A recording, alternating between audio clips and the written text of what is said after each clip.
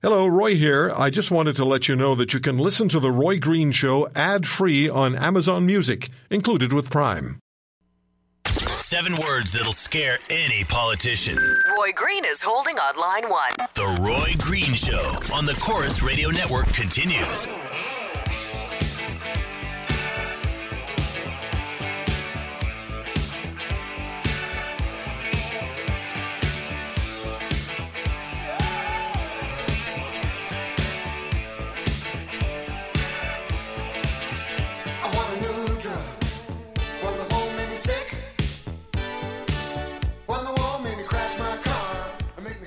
Dr. Jerry Preddy is the Alberta Senior Officer of Health. He'll join us in the next half hour.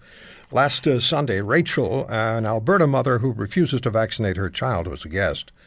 And the Alberta Officer of Health's office contacted us, and they suggested we speak with the Provincial Officer of Health about the value of childhood vaccines, which we will do. We will not take Rachel to task. We won't talk about Rachel's decision specifically. She, as I said earlier, is a mom who is just sharing her story. She's not a politician. She doesn't represent an association, so we'll talk about the issue of vaccination with the Medical Officer of Health generically, and they do have a mumps issue in Edmonton, and in Europe there's a measles outbreak, and some medical people are saying that has a lot to do with parents increasingly refusing vaccinations for their kids.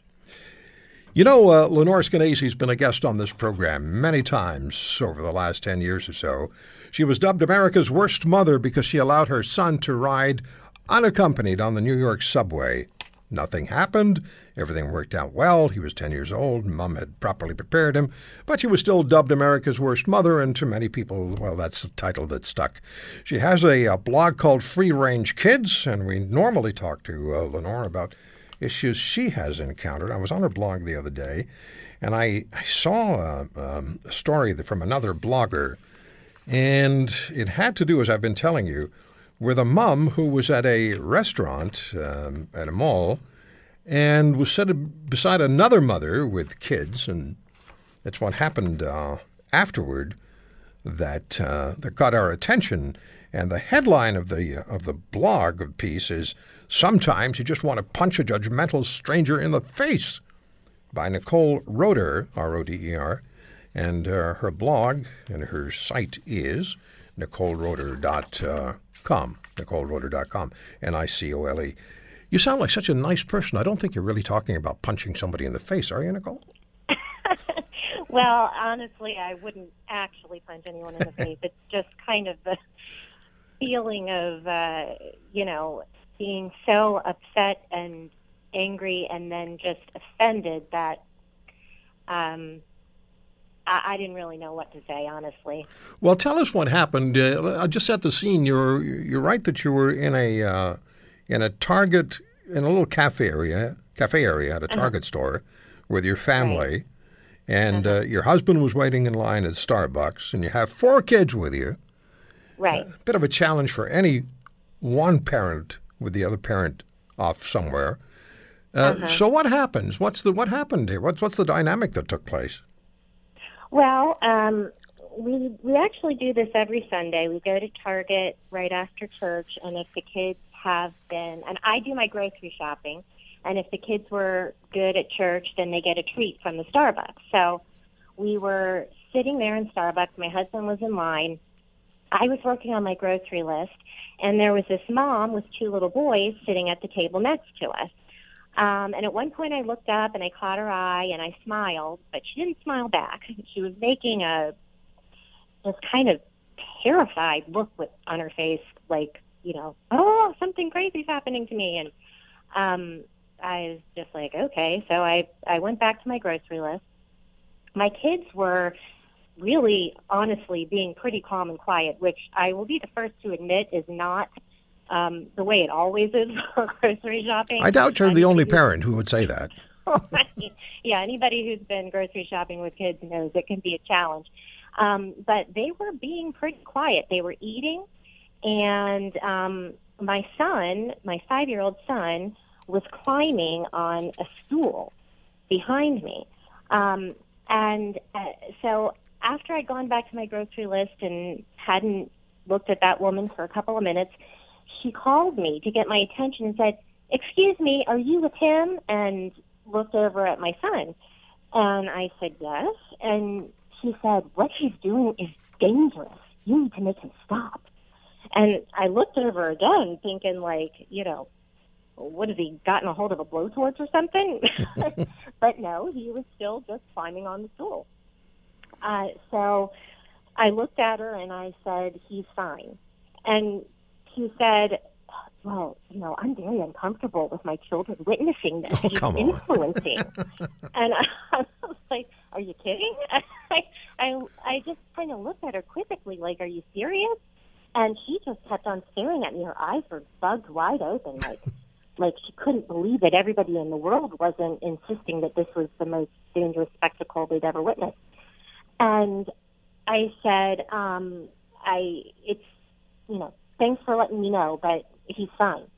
And she said, "You're putting the staff in danger too. I bet they wouldn't like that. I could call somebody over." And that's when I laughed, because they really love me at Target. I'm practically their customer of the year. So I shop there so often, and I'm a pretty friendly customer. So a lot of them know my name, and they're real nice to me, and I'm real nice to them. So, that wasn't going to work out well for her. But I just said to her, "You know what? Why don't you raise your kids and I'll raise mine?"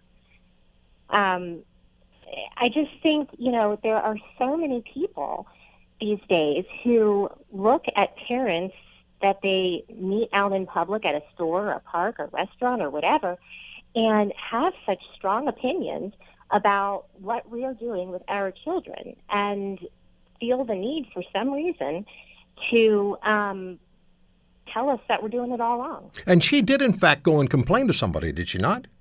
Oh, yeah, she did. When after our conversation ended, she walked up to the Starbucks counter and complained about me. And now, since, like I said, the employees at this Target all love me so much, they knew, who I was and who she was talking about. And one of them, the woman she complained to, came up to me afterwards, and she was like, "Oh my goodness, that lady, she was so crazy. I just wanted to hide in the back until she was gone." Do you know who I feel really sorry for? Her kids. Mm-hmm. Sounds like they have a fun life.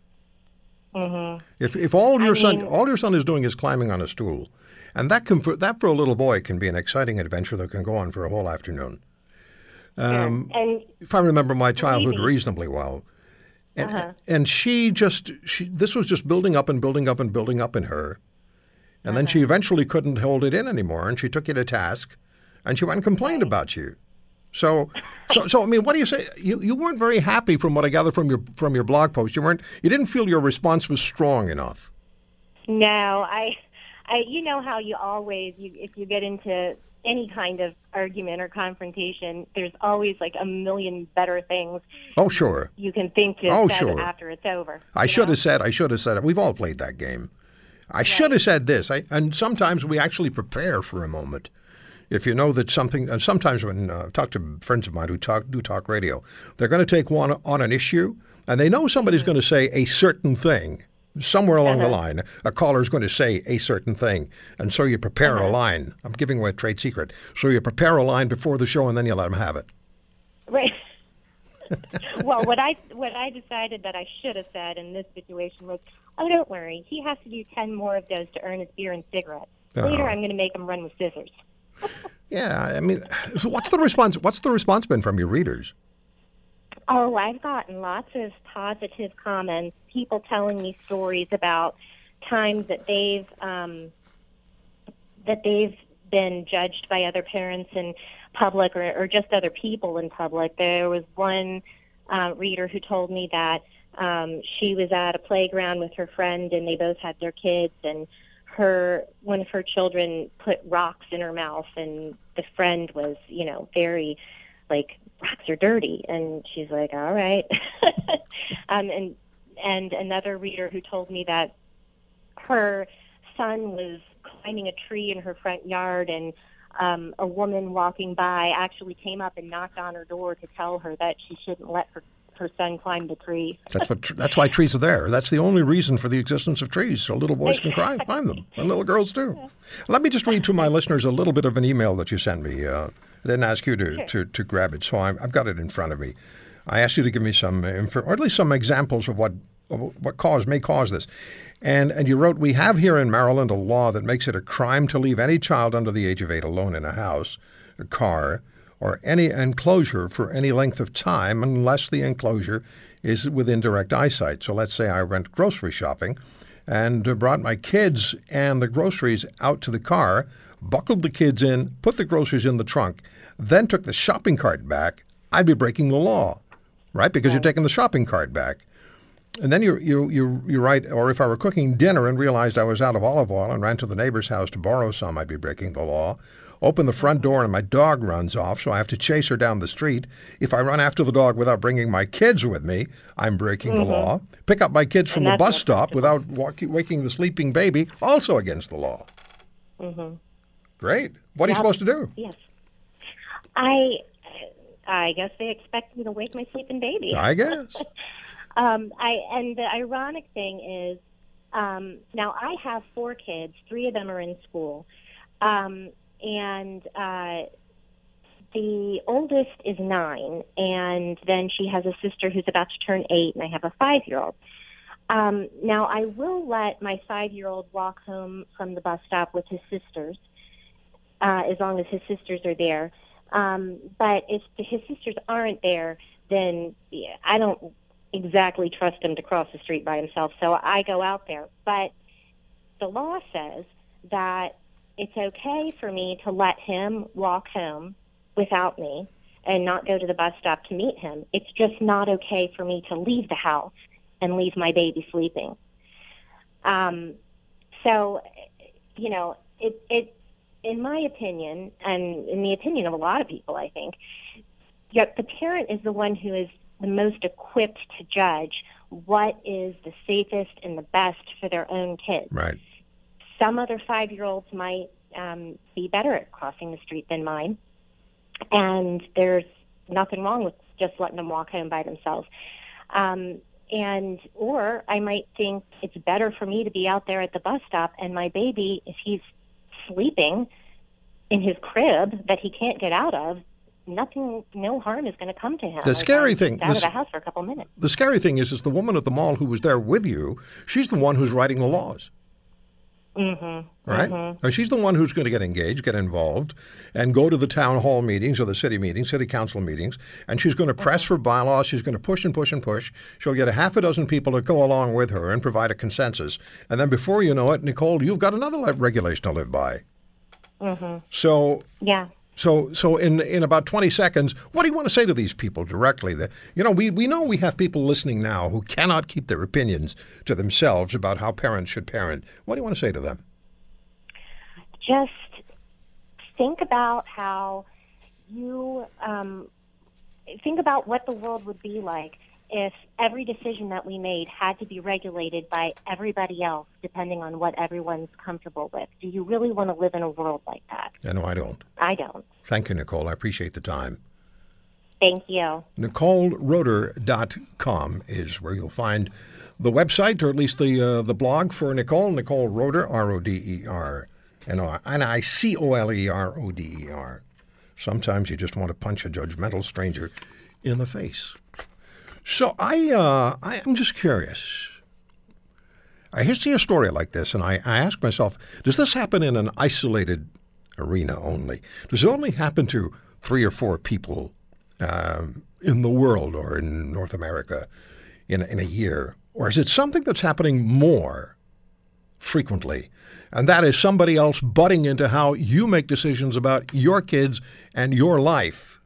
Maybe not even your kids, just how you live your life. There are always people who, there'll always be somebody, if you broad base it beyond the kids, there's always going to be somebody who will tell you how you should live your life. If you lose weight, you've lost too much. If you're too heavy, you better lose weight. They always are the ones who are going to tell you what to do. And in this case, they tell you what to do with your kids. Have you ever been on the receiving end of advice from someone about how to raise your kids or live your life that you could live without, advice that you could live without, but you haven't been able to forget. 1-800-263-2428.